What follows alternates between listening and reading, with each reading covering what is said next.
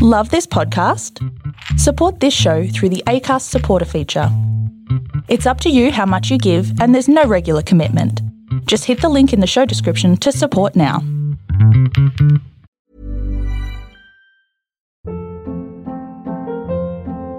Hold up. What was that? Boring. No flavor. That was as bad as those leftovers you ate all week. Keke Palmer here, and it's time to say hello to something fresh and guilt-free. Hello Fresh. Jazz up dinner with pecan-crusted chicken or garlic butter shrimp scampi. Now that's music to my mouth. Hello Fresh. Let's get this dinner party started. Discover all the delicious possibilities at hellofresh.com.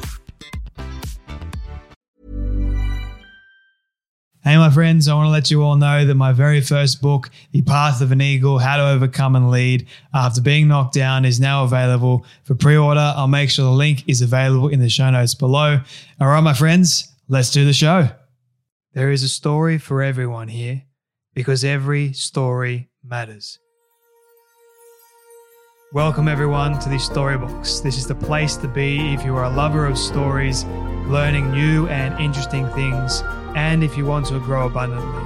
My name is Jay Phantom, and I believe it's my purpose to help you realize your worth and become the greatest and best version of you possible. I am grateful that you're here today. Now let's journey into the Storybox together and hear more about whose story will be unboxed today.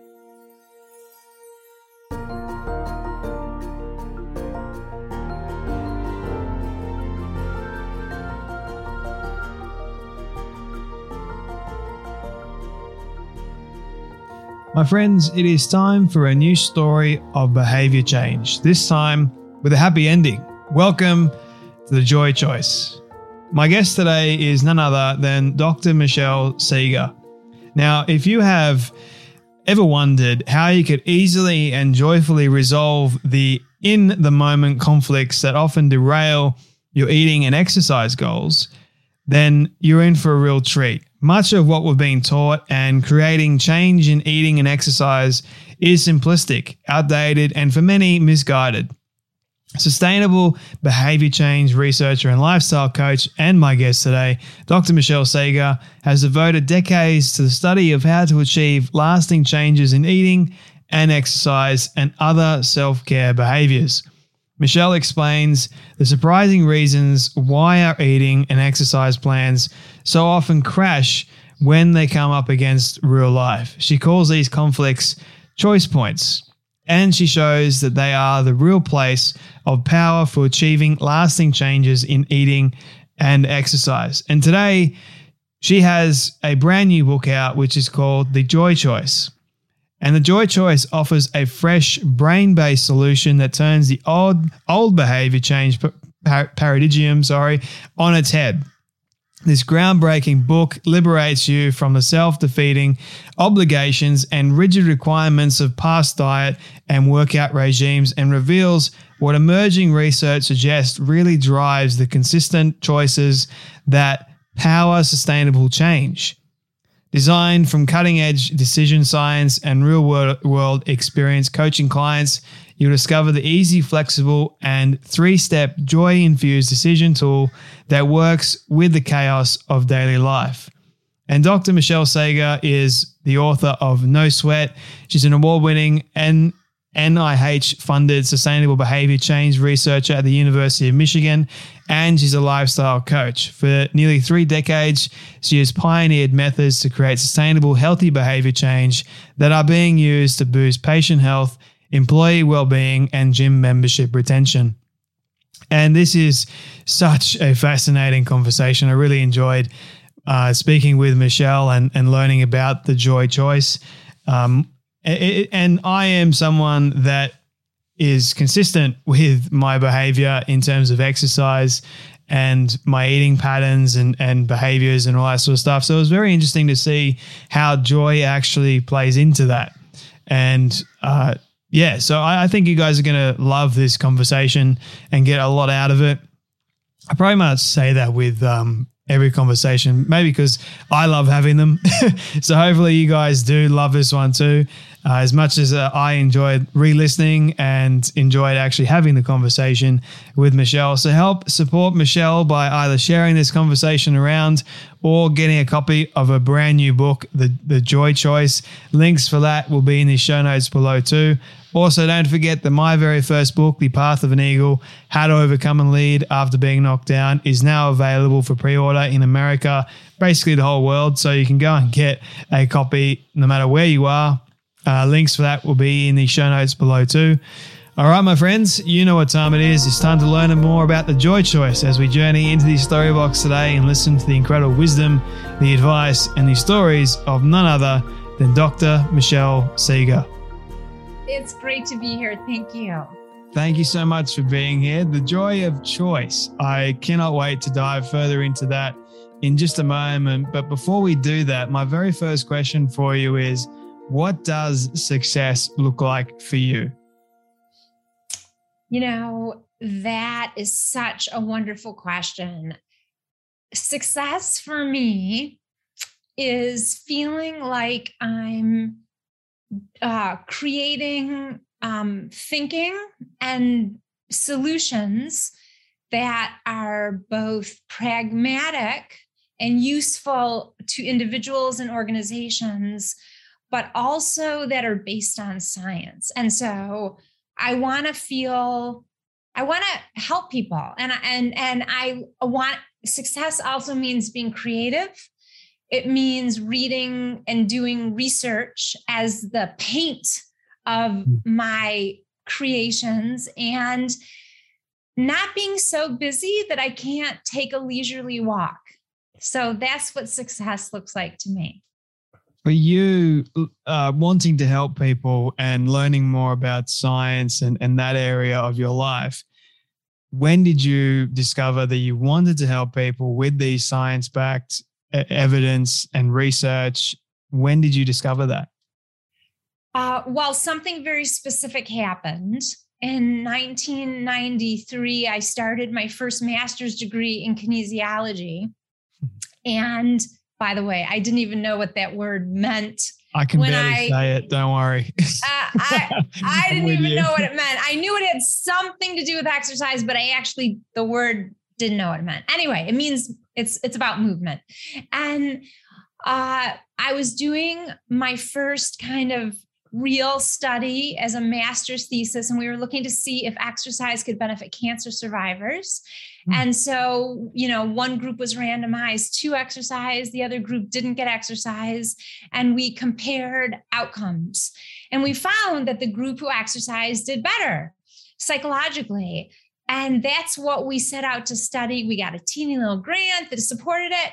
But one of my mentors suggested that we do focus groups like 3 months after the study was over. And so we did. And the participants sat around and talked about exercise and being in the study and smiled. And I thought that we hadn't just done good research, that we'd actually helped people.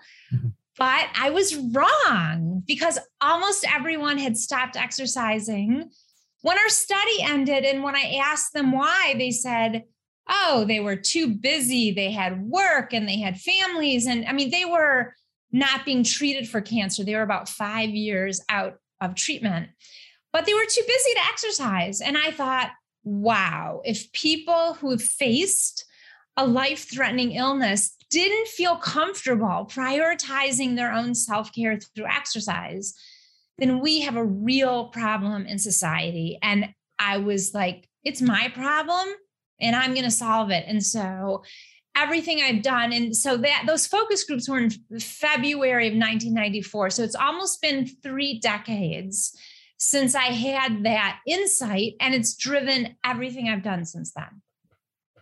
For someone that, has the habit at the moment that they don't like exercise, how would you change their habit or their behaviors around getting them to exercise and, making exercise good for them, or, letting them know that? Sure. So, I have 2 things to say about that. first of all,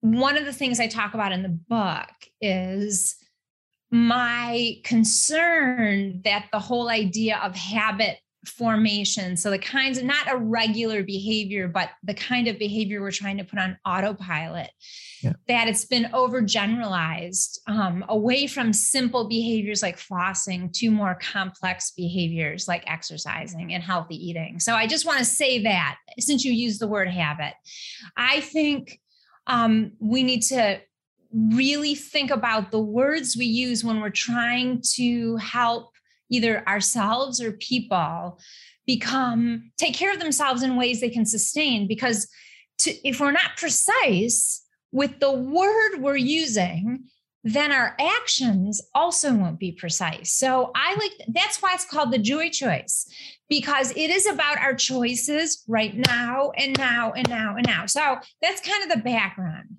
Now, your question is actually pretty complicated, because there are a lot of reasons why people don't like to exercise. But I'm going to categorize them and tell you two primary reasons why people don't like to exercise. And the first thing I should say is it's no one's fault that they don't like to exercise. It's not because they're not athletic. It's not because they're failures. It's not because their PE teachers shame them. It's because as a society, we have been taught to exercise in ways that sets us up to make it punishing. So that's what I want people to know. It's not your fault if you hate it. Here's the deal. Research shows that our primary reasons for initiating a behavior like exercise determine the quality of motivation, whether we have high quality motivation, and basically that means whether we want to do it and whether we value doing it, or low quality motivation. Yeah. And that reflects feeling controlled, like it's like a should. And so research suggests, and this was some of my earlier research and also the coaching I've been doing with people, that when we initiate exercise to lose weight and even to improve our health, that turns exercise into a should, or what I call a chore. Yeah. So people don't like exercise because their reasons convert it into something that feels like a chore. And the second part of that answer is that when our reasons aim to especially lose weight, and this is counterproductive, it gets us to choose types of exercises and physical activities that are punishing, because we're trying to burn calories. That's the goal. So it doesn't really matter what it feels like if we're trying to burn calories. So it's because of those two things, our reasons set us up to not like it, to feel like a chore, and then we exercise in ways that don't feel good. Yeah. And so the solution is to hone in on those two things so we can transform exercise from a chore into a gift. How much of everything you just spoke about, how much of that is actually based around motivation versus choice?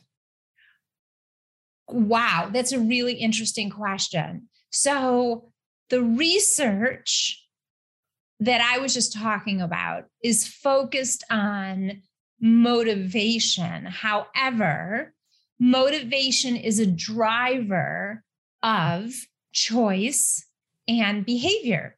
So, and the other thing that it's interesting that we're getting there. So we're used to thinking of motivation as the be all end all resource because it's a driver. But again, I'm going to repeat this because it's so important. Our primary reasons for initiating a behavior literally have a domino effect on whether we develop high quality or low quality motivation. So motivation isn't the foundation of whether we're going to keep doing it. It's our primary reason. But these are issues related to motivation, and they're not related to feasibility, because that's a completely different issue. Yeah. Because I could have all the motivation in the world to go and exercise in the morning, but I make the choice to stay in bed. Or I can make the choice to get up. I can do the opposite, have no motivation at all, and I'll just go and do it. So that's my choice to do it without any motivation. So I like how you were talking about how motivation is a driving force. But for me, and this is just me, motivation isn't necessary for me in order to make the choice to go and exercise, if that makes sense. But for a lot of other people, it might actually be needed to exercise. Well, from the framework that I'm coming from, you might not think of it as motivation, but I don't think we do anything unless we have to do it if we're not motivated. So I would have to push back a little bit there. I think you have a motivation. It may not be, maybe you're bored and you want something to do. That's still a motivation. So maybe it's semantics that we're talking about. How about the habit of every single day getting up? Is that still based around motivation, you think?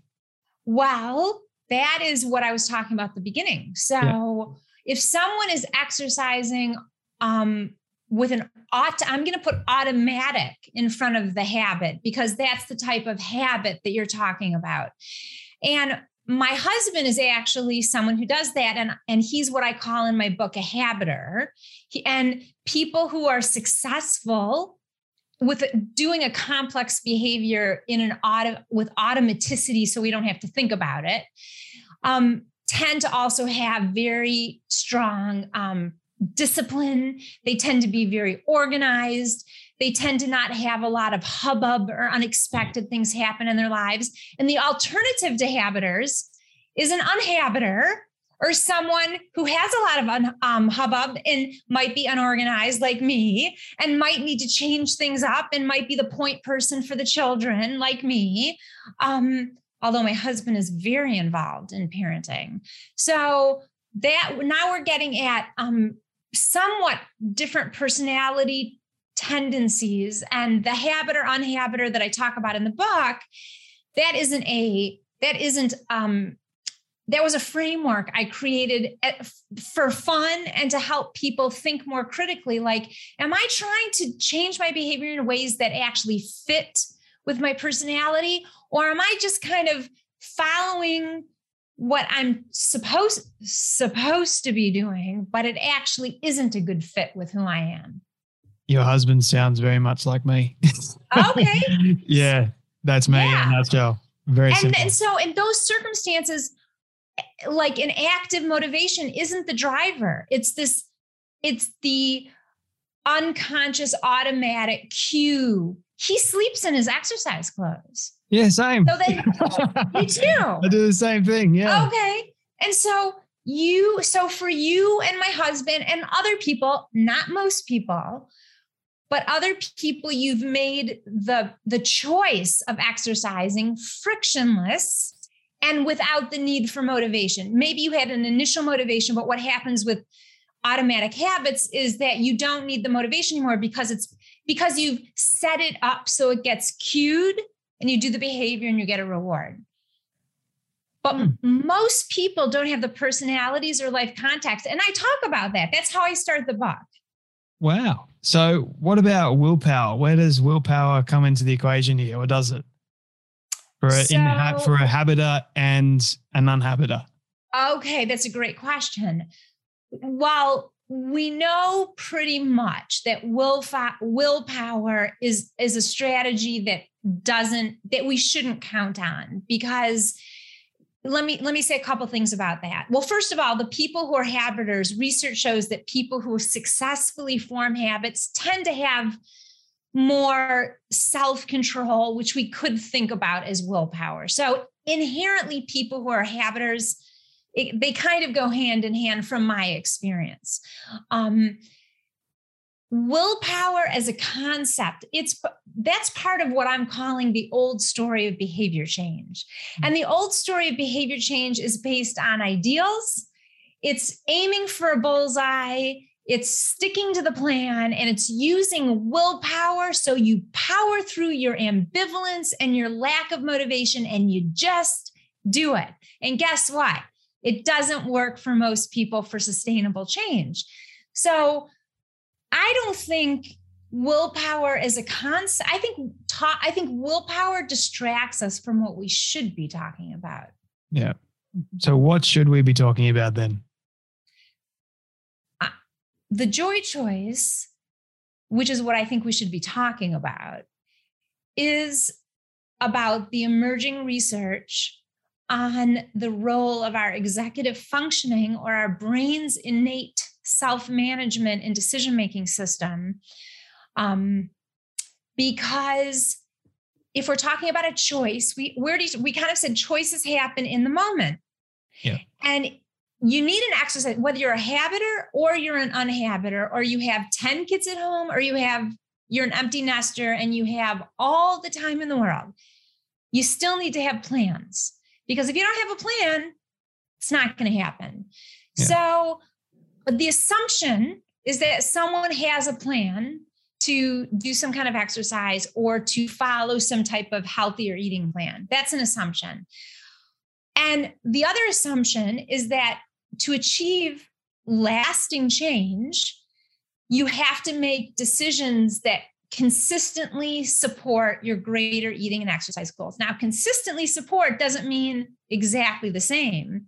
And so if we're going to do that, we have to care about, well, what's going to stop us from being consistent?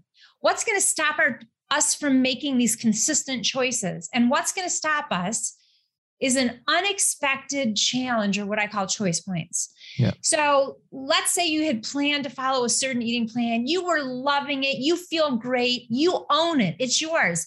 Then you go to a party at your best friend's house, and your best friend comes up with this awesome cake that they baked, and they are insisting you have a piece. And despite not wanting it, despite really not needing to rebel against any shoulds, you eat it, and you eat a big piece because you want to make sure they know that you care about them and you respect them and you love them. So things, when our plans go awry, when we bump up against something that was unexpected, we haven't been taught how to successfully navigate that. So we still stay consistent. We don't have to do it perfectly. And we haven't been taught how to support our brain's self-management system so that we set ourselves up for success. So that's what I think we should be talking about. I love it.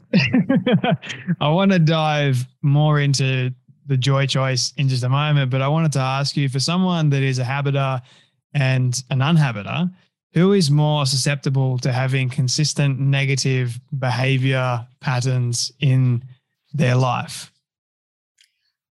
I don't know. Well, I don't know if I can answer that question, because it's kind of too big of a question. Can you get it a little more specific? You want to get to a little more specific. Okay. So if someone was, let's just say, a habiter, and they are consistently producing a lot of negative behaviors in their life, whereas someone that is an uninhabiter, they're also producing negative behaviors in their life. Have you seen, through your research over the decades, because you've got a lot of experience here, have you noticed that more people that are habiters are based around the unhealthy behaviors, consistent unhealthy behaviors, or is it more the uninhabiters with the negative behaviors? Does that help concise a little bit more, or not really? I think so. Let me say, one thing I want to say is that the habiter, unhabiter concept is a fun category that I created for the purposes of talking about it. I haven't studied, I haven't assessed on a population level, these are habiters and these are unhabiters. It's more of a concept for the individual to say, I've been trying to change my behavior for years and I have not been successful, and I've been trying to do it with discipline, and I've been trying to create automatic habits, and I've been trying to follow the rules that other people are telling me. People who are habiters, I would say, again, this is a typology that I created. If I think about my husband as the embodiment of a habiter. He's very disciplined, and he sets out what he sets out to do. He does, and that is one of the tendencies of this category of people that I created. But I don't know. We all do unhealthy things. So I think I feel like the directionality of your question, I think, is what's getting in the way of me giving you a very straight answer. I think what we want to do, and also instead of,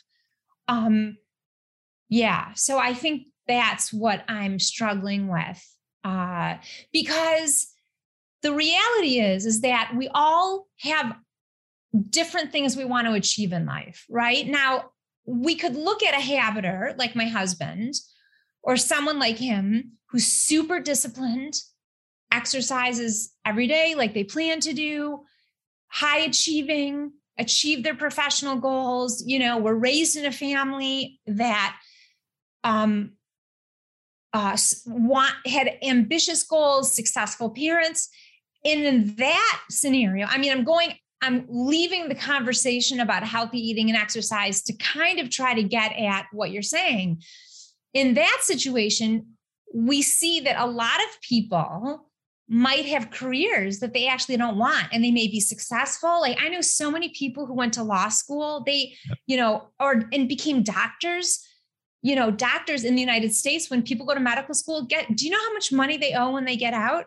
A lot of money, hundreds of thousands of dollars. I think no, it tends to be over $1 million in student loans. Goodness, that's how, I'm not kidding you. That's so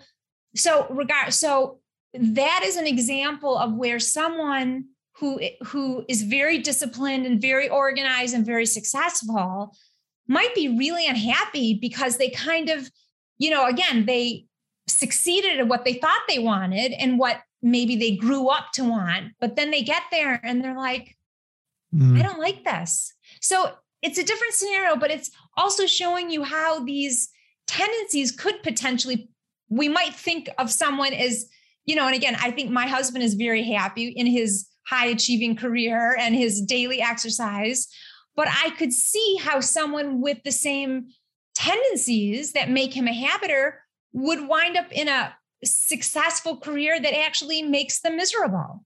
Yeah. So, but we're off topic. So I think you did a great job in navigating that curious question of mine. Even though the question might not have made total sense, it made a little bit of sense in my brain, but I think the way I asked it probably didn't. Maybe when I think about it a little bit more, I might have to email you and say, this is where I was going with it. Sure. But yeah, thank you for doing that. And your husband literally sounds like an older version of me.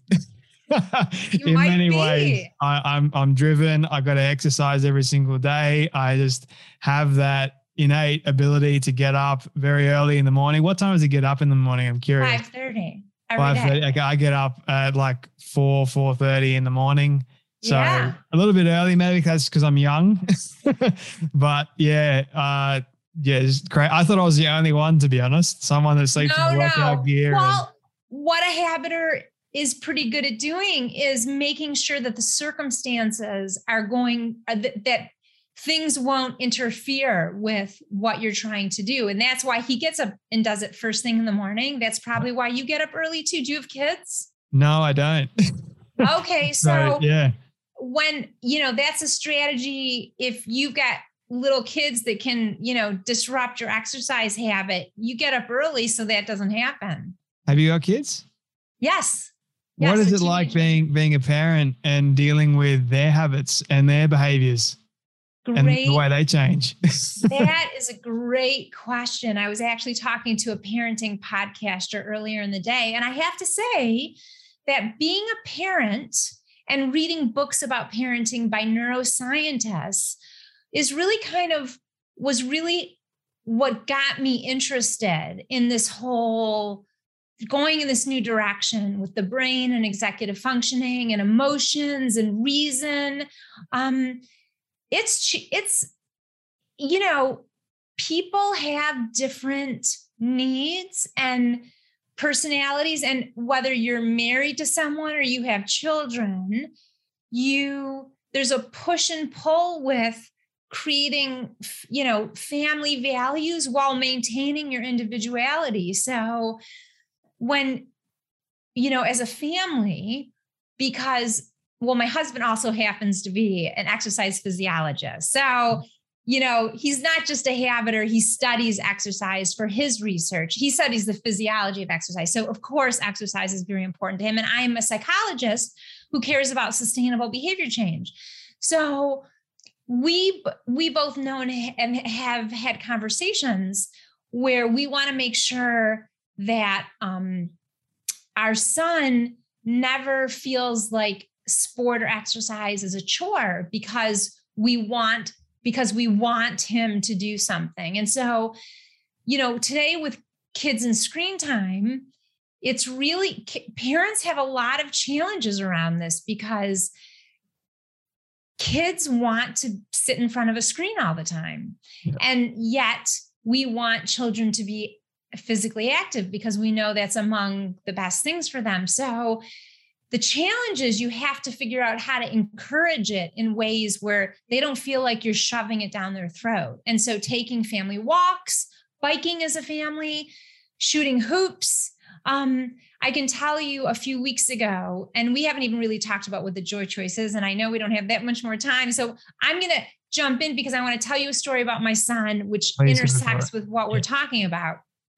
So we were talking about how consistent decision-making gets derailed, and it gets derailed by unexpected things get in the way, unless you're a habiter and get up at 4 a.m. when nothing is going to get in the way. Right. So the joy choice is the perfect imperfect option that lets us do something instead of nothing. It's the antidote to the all or nothing thinking. Oh no, I can't get to the gym like I had planned. Most people go, they chuck it and they go, not doing anything. That is one of the biggest derailers of lasting change. So the joy choice aims to help people do something so they can stay consistent. So with my book launch, I've been super busy, and on many days, I haven't been able to take my perfect walk, which is, an hour to campus and back. So a few weeks ago after dinner, I asked my family if we could take a walk around the block, and we're a few minutes into it. It's not a long walk. It's like a 5 to 7 minute walk. And my son kind of cocks his head and looks at me and says, Mom, is this a joy choice for you? He knew that the reason why I had suggested we take a walk was because I couldn't get my ideal walk in. So I had to make the perfect imperfect choice, or the joy choice. So it wasn't the ideal, but I got something in instead of nothing. I brought my family along. I was a role model to my son, say, this is worth doing. And guess what? It doesn't have to be perfect. And the fact that my husband, who does all this stuff, perfectly, valued it, it was showing him that even someone like my husband would value doing that. Well, we try to do things perfectly, but quite often don't. Yes. So that's where, just being a bit gracious to ourselves and to other people at the same time, which can be hard because you're so set on things happening your way. But it's being flexible in that respect. But the joy choice, right? Like for someone that doesn't, or is trying to work out, okay, what is joy in the first place, and how much does choice impact that joy aspect? So choice has tremendous impact on joy, like it has on anything. And, the new research, or I wouldn't say brand new, but emerging research would suggest something very exciting. And that is that, and research on exercise that's not about joy shows this, and research about eating shows this, that what we expect to experience from something, we actually are likely to. So if one study told a group of people that exercise was going to feel good and another group wasn't told that, and the people who were told it was going to feel good actually rated it significantly more pleasurable than the other group. And if you tell people, if you look at foods, if you look at the same, like soup, there was a study, I think it was soup, and one called it boiled vegetable water, one frame, one label, and the other was sophisticated vegetable, soup, I don't know, whatever word. And they found that the people who were told, the fancy name for the exact same thing rated it as more tasty, had more. And so going back to your question, our choices and what we expect them to deliver actually gets our brain to anticipate. And then it's kind of a self-fulfilling prophecy. Mm. Where do you want people to get a copy of your book? They can go to my website. I believe in Australia, I believe there are some stores online selling it, in the UK and in Europe, you can get it online, and in the United States too. And in it's in a lot of local bookstores in the United States. Amazing. Well, I'm going to have to suss out here in Australia because I love going to bookstores. But like I said to you off air, I live in a new area, so I'm still trying to work out where everything is properly. So I can't wait till I find a proper bookstore and I do see it, because I love seeing all my friends' books in stores, and I tend to be the one, if it's hidden away somewhere, I tend to be the one that grabs it and puts it out the front just casually. Because why not, right? People need to read the book. So I'll make sure that everyone knows where to get a copy of it. Michelle, I got 2 quick final questions for you, if that's okay with you. What do you love the most about yourself and your story? Wow. Very good questions. What do I love most about myself and my story? I think that I have created my own path, that I have followed my interests. And if it meant I had to get another graduate degree, that's what I did. That I like to integrate ideas and that I want to help people. I guess that's what I would say. And that I try to learn from my mistakes and be kind to people. I love that. My final question for you, Michelle, this is my all-time favorite question. I love asking all my guests at the very end. It is a hypothetical one, but I want you to imagine with me for a moment that you've been able to reach the age of 100. All your friends and your family have decided to put together a film for you of everything you've ever said and everything you've ever done. Don't ask me how in the world they got it all. We'll call it magic for the sake of argument. But they've been able to get it and show it to you on your 100th birthday. What do you want that film to say and to show about your life? Wow. That I was a good daughter, mother, wife, friend, that I want to show the things that I've created, and I would want to show the people that I've impacted. I would want to show me playing with my dog, eating good food, traveling to Australia, a mix of pleasurable things and contributions. I think that's what I would want. It's a perfect send-off message. Michelle, thank you so much for your time today, for writing The Joy Choice. Cannot wait to get my hands on a copy of it, but thank you so much for sharing all your wisdom, your advice, and the stories as well, and for joining me today on the Storybox podcast. Thank you so much for having me. It was a pleasure to meet you. I really don't like this part because it means that sadly we have come to an end of yet another story. I just want to say thank you to all of you for tuning in and listening to our guest today. It is my prayer that you would have felt inspired, motivated, challenged in some way, and that you would have learned something new as well. If you would like to hear more amazing stories like this one, you can do so now by searching up the Storybox on all podcast platforms. It is that easy. And if you did get something from today's guest, please do share it around with your friend or family member who you feel could benefit from hearing today's story.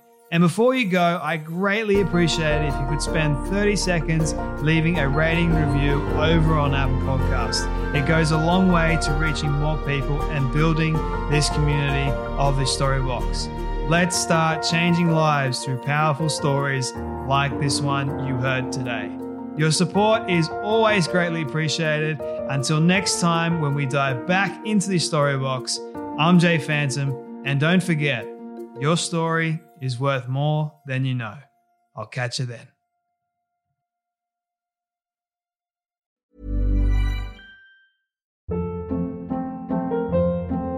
Hold up. What was that? Boring. No flavor. That was as bad as those leftovers you ate all week. Keke Palmer here, and it's time to say hello to something fresh and guilt-free. Hello Fresh. Jazz up dinner with pecan-crusted chicken or garlic butter shrimp scampi. Now that's music to my mouth. Hello Fresh. Let's get this dinner party started. Discover all the delicious possibilities at HelloFresh.com.